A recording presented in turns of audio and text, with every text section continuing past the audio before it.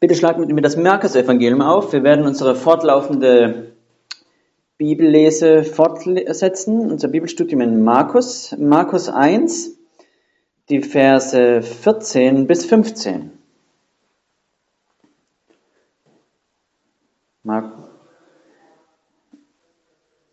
Ich mag die Kurzzeit, die Gabe von Mark, Dinge kurz zusammenzufassen.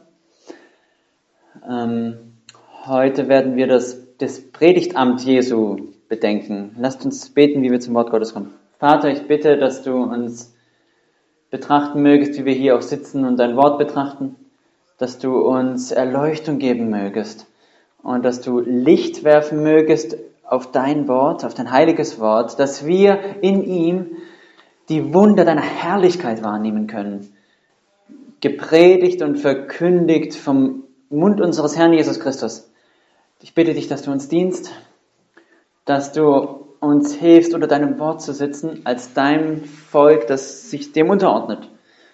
Und dass wir nicht Menschen über deinem Wort stehen, sondern unter deinem Wort als bedürftige Menschen, die Gnade bedürfen. Das bitten wir in Jesu Namen.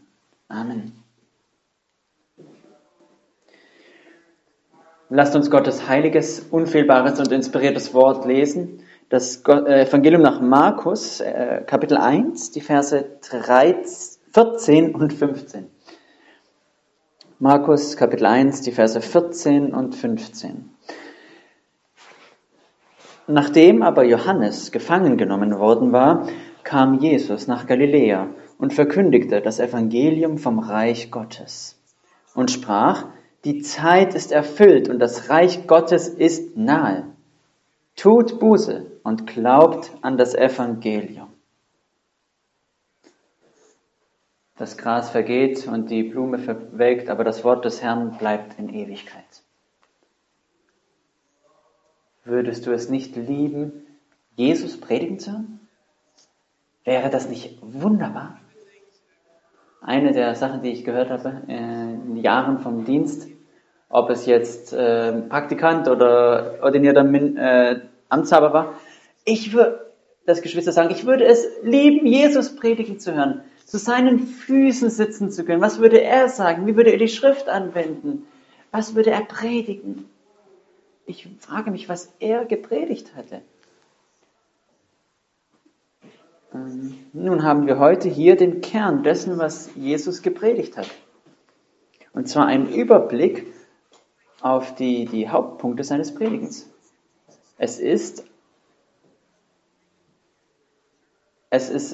so, als hätte Jesus ähnliche bibelauslegende Lehre wie ich gehabt. Er hat eine 3-Punkt-Predigt.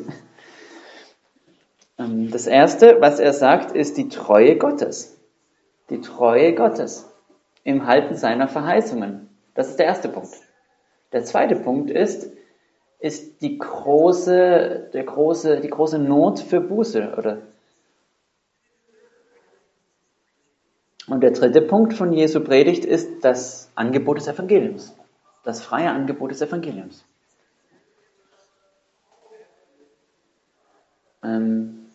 Die Schrift gibt uns einige Predigten Jesu, zum Beispiel die Bergpredigt. Aber was Markus hier macht, ist, dass er uns eine Zusammenfassung von Jesu Predigen gibt. Die wichtigsten Punkte, die Schwerpunkte von Jesu Dienst als Prediger. Hast du jemals über Jesus nachgedacht als einen, der nicht einfach nur der Messias ist, nicht einfach nur der Prophet, König oder Priester, aber auch als einen Prediger? Das, was wir jetzt tun, das Wort öffnen, es lesen und es erklären, die Bedeutung des Wortes erklären. Jesus war ein Prediger, was für eine herrliche Sache. Und das macht das, was wir jetzt tun, auch heiliger oder besonders. Denn wir folgen auch in dem, was wir jetzt tun, direkt den Fußstapfen Jesu. Es ist eine sehr ermutigende Sache, auch für mich als Prediger. Es ist nichts Nutzloses, es ist auch nicht irgendeine Person, die das sich ausgedacht hat. Das ist nicht auch irgendwas, was ich jetzt gerne machen würde in meiner freien Zeit am Sonntag, sondern das ist das, was wir tun, weil wir dem Vorbild Jesu folgen. Und wenn ich jetzt diese Zusammenfassung bringe, das hier ist jetzt nicht die Predigt, sondern es ist eher so, als würdest du über seine Schultern blicken und dann so Notizzettel machen, was er denn jetzt eigentlich vor allem gepredigt hat, was der Kern ist. Und dass die Gedanken von Sündern erleuchtet mögen werden und die Herzen erreicht. Gott ist treu, das ist der erste Punkt, Gott ist treu, seine Verheißungen zu erfüllen. Und das braucht die Buße in den Herzen sündiger Menschen. Und das ist der zweite Punkt. Und dann der dritte, das freie Angebot des Evangeliums, das Angebot des ewigen Lebens. So lasst uns diese 3 Dinge jetzt noch ansehen und uns zuerst der Treue Gottes zu wenden. In der neutestamentlichen Zeit hat das Volk in einer Zeit gelebt, wo quasi Funkstille war. Der Dienst von Johannes dem Täufer war der erste prophetische Dienst nach mehreren 100 Jahren Stille. Und nachdem Johannes angefangen hat, hat dann auch Jesus gedient. Und ich überspringe jetzt was. Etwas, was ich jetzt nicht mag, wenn man eine Firma zusammenruft und dann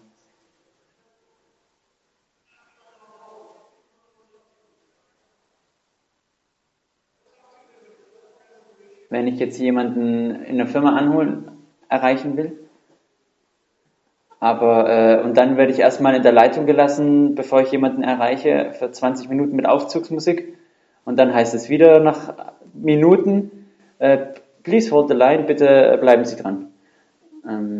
Und das Volk Gottes war jetzt quasi für hunderte Jahre in der Leitung. Sie haben nicht Gott gehört an der anderen Ende der Leitung, wie sie es gehofft hätten. Und jetzt kommt plötzlich eine Veränderung.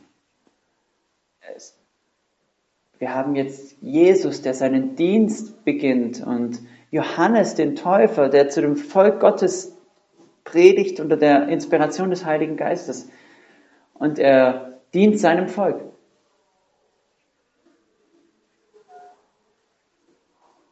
Und während das Volk Gottes quasi in der Leitung war, da gab es doch Dinge, die sie noch getan haben. Und sie haben Dinge erwartet. Und sie wussten immer noch, dass es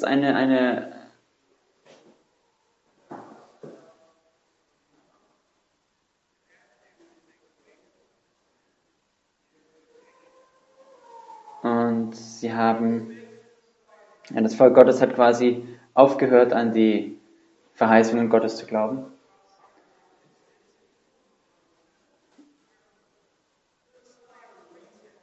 Und sie hatten auch falsche Erwartungen. Sie hatten vom Alten Testament die Vermutung, dass der Messias ein irdisches Königreich einrichten würde. Und sie hatten darauf gewartet, dass Gott einen physischen König auf einen physischen Thron setzen würde. Und er hatte nicht gedacht, und sie hatten gedacht, der Messias würde einer sein, der das Königreich wieder einsetzt und der auch eine Reformation der Gesellschaft bewirken würde. Und es ist ein König, der auch gerecht über die Nachbarvölker regieren möge. Das Volk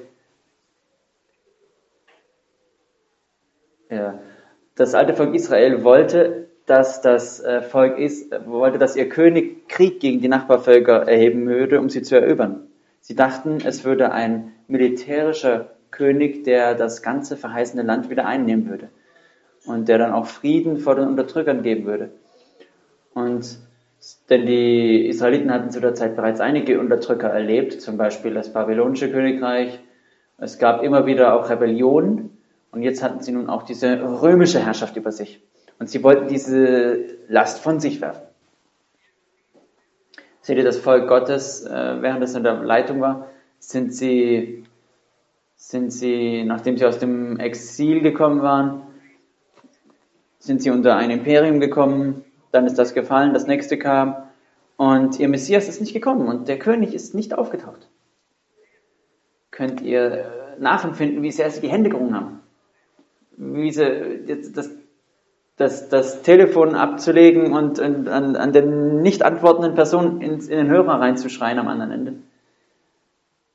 Das war die Versuchung, dass sie einfach den Verheißungen Gottes den Rücken zudrehen und davon ausgehen, dass er seine Verheißung nicht erfüllt und dass sie aufgeben und eine atheistische Religion annehmen würden. Aber es war etwas im Herzen, denn sie warteten. Auch wenn sie falsche Gedanken über den Messias hatten, so haben sie das Wort Gottes falsch verstanden. Denk auch an Jeremia, Kapitel 33, Vers 7.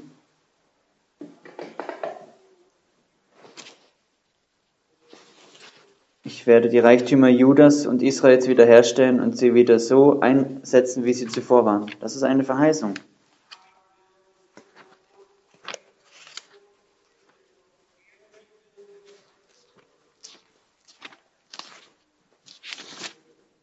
Ich werde das Königreich bauen. Ich werde es tun. Das hatten sie in ihren Herzen. Und auch Jeremia 33, Verse 14 bis 18. Siehe, es kommen Tage, spricht der Herr, da ich das gute Wort erfüllen werde, das ich über das Haus Israel und über das Haus Juda geredet habe. In jenen Tagen und zu jener Zeit will ich dem David einen Spross der Gerechtigkeit hervorsprießen lassen. Und er wird Recht und Gerechtigkeit schaffen auf Erden. In jenen Tagen wird Juda gerettet werden und Jerusalem sicher wohnen. Und mit diesem Namen wird man sie benennen. Der Herr ist unsere Gerechtigkeit. Denn so spricht der Herr, es soll David nie an einem Mann fehlen, der auf dem Thron des Hauses Israel sitzt. Auch den Priestern und Leviten soll es nie an einem Mann fehlen vor meinem Angesicht, der alle Zeit Brandopfer darbringt und Speisopfer anzündet und Schlachtopfer zurichtet. Das sind Verheißungen, das sind ganz spezifische Dinge.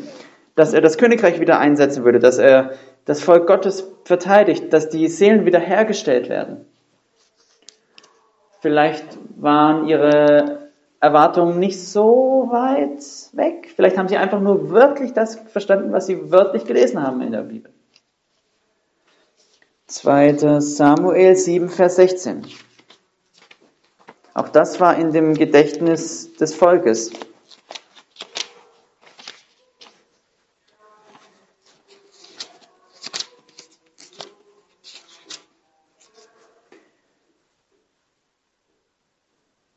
Dein Haus und dein Königreich sollen ewig Bestand haben vor meinem Angesicht. Dein Thron soll auf ewig feststehen. Aber wo ist das nun? Der Tempel ist abgerissen, nichts ist hier. Herr, wir hatten Esra, wir hatten Nehemia, aber es ist jetzt nicht hier, Herr. Da war eine Abscheulichkeit von Opfern, von Römern. Was passiert hier? So viele vom Volk Gottes glauben nicht mehr, dass es passieren würde. Es war Untreue. Denn es waren so viele lange Jahre.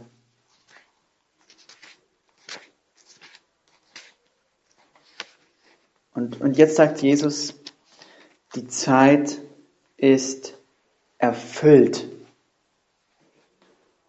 Das Königreich Gottes ist nahe. Jesus sagt, all diese Verheißungen sind nun. All diese Verheißungen Gottes, die dein Herz bezweifelt. All diese Verheißungen, nach denen ihr euch ausstreckt und die ihr schon befürchtet, niemals passieren zu sehen. Das passiert nun. Jesus verkündet die Treue Gottes über die vergangenen Generationen und das Volk Gottes, sein Bundesvolk, das diese Verheißungen in dieser Zeit bekommen würde, im Dienst Jesu. All diese Verheißungen sind nun erfüllt im Dienst Jesu. Könnt ihr euch das vorstellen? Könnt ihr euch das für einen Moment vorstellen?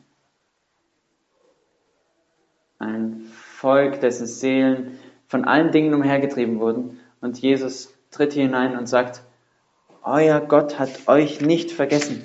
Seine Verheißungen sind wahr und sie erfüllen sich jetzt. Und ich bin der Messias und ich bin der König. Ich bin der eine, der immer auf Davids Thron sitzen wird.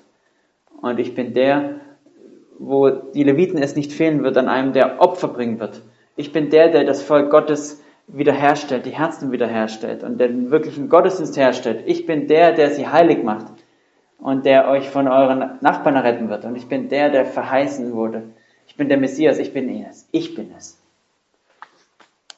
Gottes Verheißungen sind wahr und ich bin der Messias.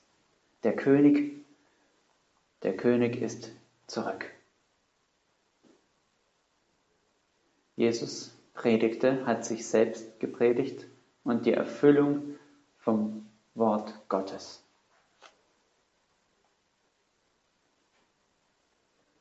Christen, eine Sache, die ihr sehen solltet, bei einem treuen Predigen des Wortes Gottes ist eine absolute Betonung darauf, dass Gott das tun wird, was er sagte, dass er es tun wird. Denn das hat eine Folge in deinem Herzen und in jedem Herzen von dem, der das Wort hört. Und all die Gedanken, die in deinem Seele umhergehen, deine Gedanken, all die Verzweiflung, die vielleicht aus solchen Gedanken resultiert, alle diese Dinge werden durch die Gnade Gottes angesprochen, dass Gott mit diesen Dingen agieren wird, durch die Person Jesu Christi. Die Treue Gottes und die Betonung des Dienstes Jesu ist das Evangelium. Das Wunderbare, was Jesus hier sagt am Beginn seines Dienstes, ist nicht, dass etwas Neues passiert, sondern eine alte Verheißung wird nun in volles Licht gebracht. Alles, was Gott von Genesis 3,15 durchs ganze Alte Testament hindurch verheißen wird, ist nun all die Hoffnung von allen Patriarchen, von allen Richtern, von allen Königen, von allen Israeliten, von jeder Seele, die treu war, jedem bekehrten Heiden, jedem, der Gott gehörte, wird in dieser Zeit erfüllt werden in Christus. All die Hoffnung, all die Verheißung. Gott ist nahe, Gott ist treu. Sein Wort ist gut. Was für eine überwältigende Wahrheit sollte das für das Volk sein. Sie hätten weinen sollen vor Freude.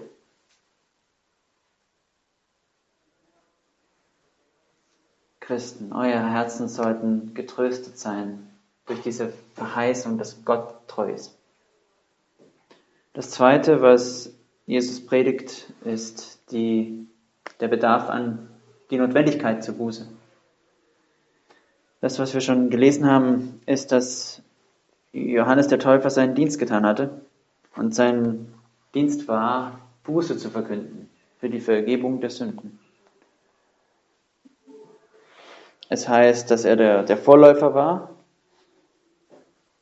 der sich auch freute, schon im Mutterleib von Jesus zu hören. Und später ist er im Gefängnis. Und Markus ist hier viel kürzer. Eines, was wir von den anderen Zeugnissen der Schrift wissen, zum Beispiel Matthäus 14. Matthäus 14 wird uns gesagt, warum Johannes im Gefängnis ist. Denn er hat gegen den unheiligen Lebensstil von Herodes Schwägerin gepredigt, die Herodias. Sie hat diesen Prediger gehasst, denn er hat gegen ihre Sünde gepredigt. Er hat gegen Sünde gepredigt. Denn eines, was du als Prediger tun musst, ist, dass du Menschen überzeugen musst, dass sie Sünder sind und dass sie sich davon abwenden sollen. Und so ist es ein großer Spiegel und das ist nicht schön. Vielleicht magst du es, dich im Spiegel anzusehen. Ich bin da nicht so sicher, vor allem nicht heutzutage. Aber der Dienst von Johannes dem Täufer, der hat die Fürsten auch herausgerufen. Und er hat ihnen gesagt, das, was ihr tut, ist pervers.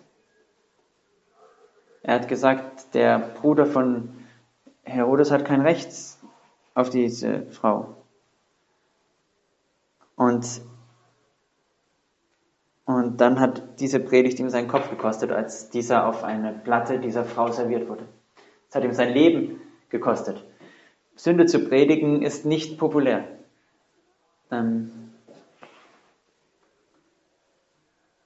Und ich habe einen Freund mal gefragt,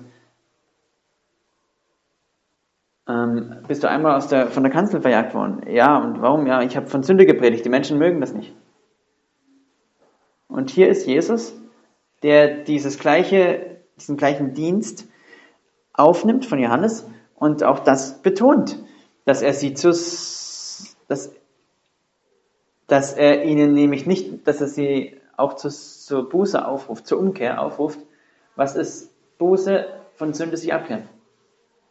Und Jesu Predigt war quasi, du bist ein Sünder im Angesicht Gottes, in den Augen Gottes. Gott ist gerecht und er hasst Sünde und er wird Sünde bestrafen. Und genau jetzt ist Gott auf dich zornig wegen deiner Sünden. Aber er ist auch ein gnädiger Gott im Himmel, der sich daran freut, zu vergeben, wenn du dich von deinen Sünden abwendest, dich zu ihm wendest. Und wenn du dich zu ihm wendest, wird dir deine Sünde vergeben. Und wenn du deine Sünden vergeben hast, dann wirst du mit Gott versöhnt werden. Jesus war ein treuer Verkündiger, er war nicht nur ein Verkündiger der Hölle, sondern auch, er war besorgt um die Seelen der Menschen. Und er wollte, dass die Menschen, Männer, Frauen und Kinder nicht den Zorn Gottes tragen müssten in der Hölle, sondern dass sie sich umwenden und versöhnt werden mit Gott. Und das war die große Notwendigkeit zur Umkehr, die er predigte. Dass dieser Weg zur Errettung möglich sei. Jesus predigte Umkehr. Das ist auch heute nicht bequem. Jesus hat in Galiläa angefangen. Das war ein nicht sehr beliebter Platz. Es war aber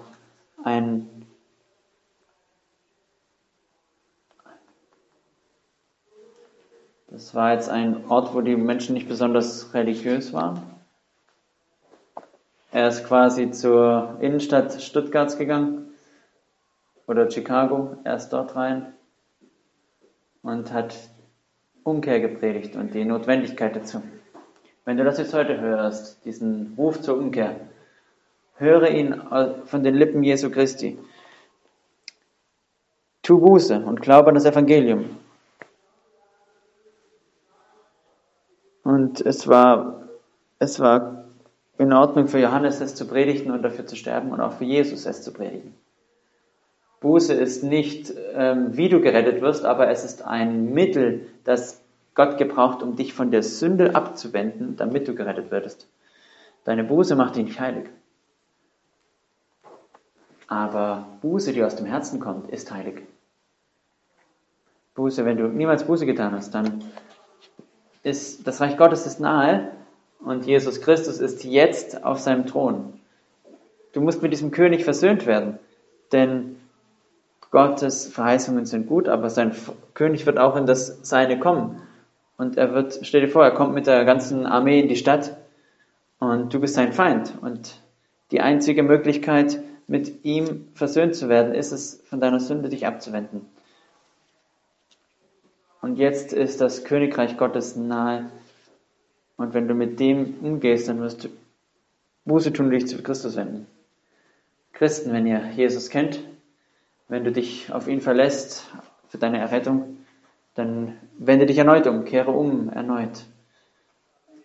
Das Leben als Christ ist eine fortlaufende Buße bis zum Tag Jesu Christi. Und das Herz eines Gläubigen schneidet die Sünde ab und tötet sie ab, immer mehr.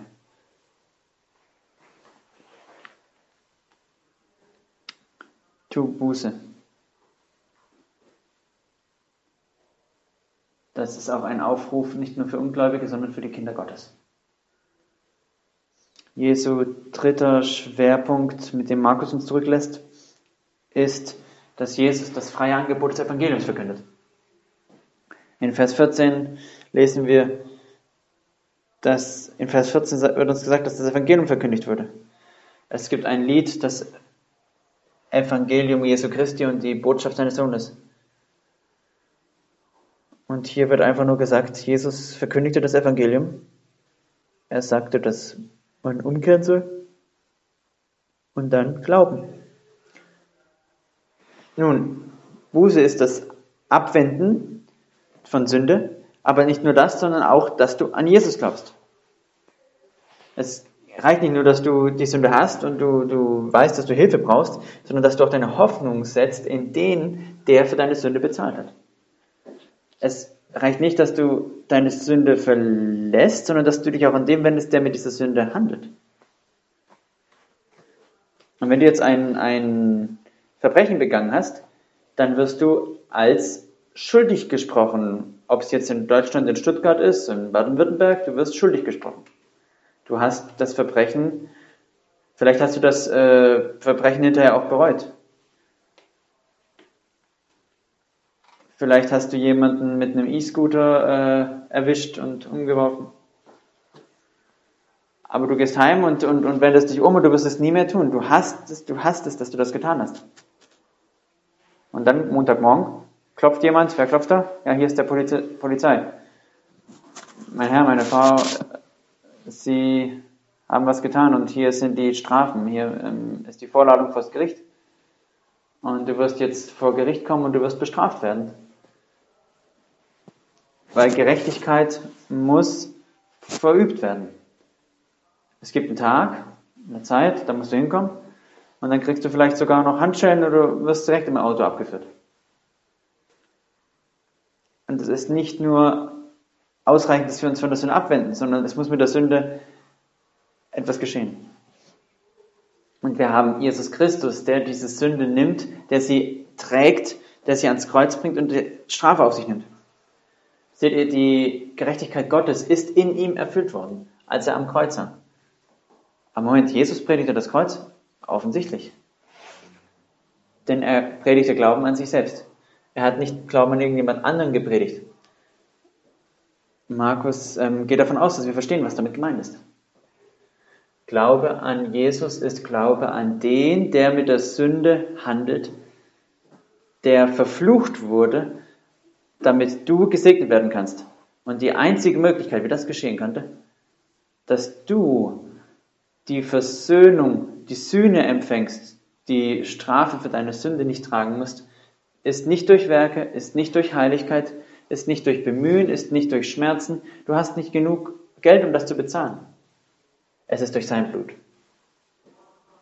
Als der eine, der an deiner Stelle am Kreuz hang und der den Zorn Gottes ertrug und in seinem Leib und Geist die ganzen gerechten Zorn Gottes erduldete, der über ihn ausgegossen wurde, der gesamte Zorn Gottes, als würde die ganze Zahlung für deine Freiheit nun getilgt und der Richter sagt, nun kannst du gehen, geh und lebe in Frieden. Das ist so wichtig. Warum? Denn wenn Jesus nicht für alle meine Sünden gestorben wäre, dann bin ich nicht vollkommen gerettet. Dann bin ich immer noch schuldig und immer noch verdammt. Wie kann ich an ihn glauben? Indem ich in ihm ruhe und mich auf sein Werk für meine Errettung verlasse. Dass ich sage, ich kann es nicht tun, er hat es getan. Ich kann es nicht schaffen, er hat es gemacht. Er ist mein Retter und mein Herr. Das ist das Evangelium. Das ist das, was Jesus gepredigt hat. Das ist, wie er gepredigt hat. Wenn du das niemals zuvor gehört hast, dann lass mich mit dir ringen, dass du an ihn glaubst.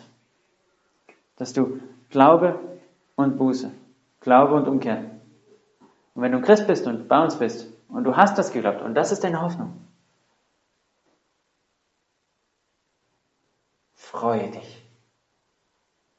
Freue dich wegen dieser Wahrheit des Evangeliums Gottes. Freue dich, dass Jesus als gerechter König gekommen ist und du nicht sein Feind bist. Freue dich, dass all die Verheißungen Gottes dein sind und dass er das Königreich wieder einrichtet und dass er wieder herabkommen wird in Herrlichkeit und dass alle Herzen der Gläubigen, dass alle Leiber erweckt werden und dass die Menschheit gerechtet wird und dass die Gerechten auch gerechtfertigt sind im Blut Jesu. Und dass wir perfekt sind in Gerechtigkeit, dass der Tod zu Tode kommen wird. dass wir wie er sein werden. Freue dich daran. Das ist dein. Was für eine wundervolle Sache ist es, einfach das Evangelium zu hören und es zu überdenken in dieser Predigt-Reihenfolge von Jesus. Lass uns beten. Himmlischer Vater, wir danken dir für die Heiligen Schriften. Herr, ich bitte dich, dass sie in uns ihr Werk tun, dass wir ein Volk sein mögen, das geheiligt und verändert werden unter diesem Lehren, dass wir nicht nur hören, sondern auch antworten. Herr, ich bitte, dass du Menschen diesen Morgen bekehrst, dass du dein Volk tröstest an diesem Morgen, dass du deine Heiligen überführst an diesem Morgen und dass du deine Heiligen in das Ebenbild Jesu gestalten mögest an diesem Morgen. Herr, schenk uns Gnade, wie wir in diese Woche gehen, dass wir ermutigt sind durch das Evangelium Gottes, so wie es von Gott, dem Sohn, gepredigt wurde. Himmlischer Vater, wir beten all das im Namen Jesu. Amen.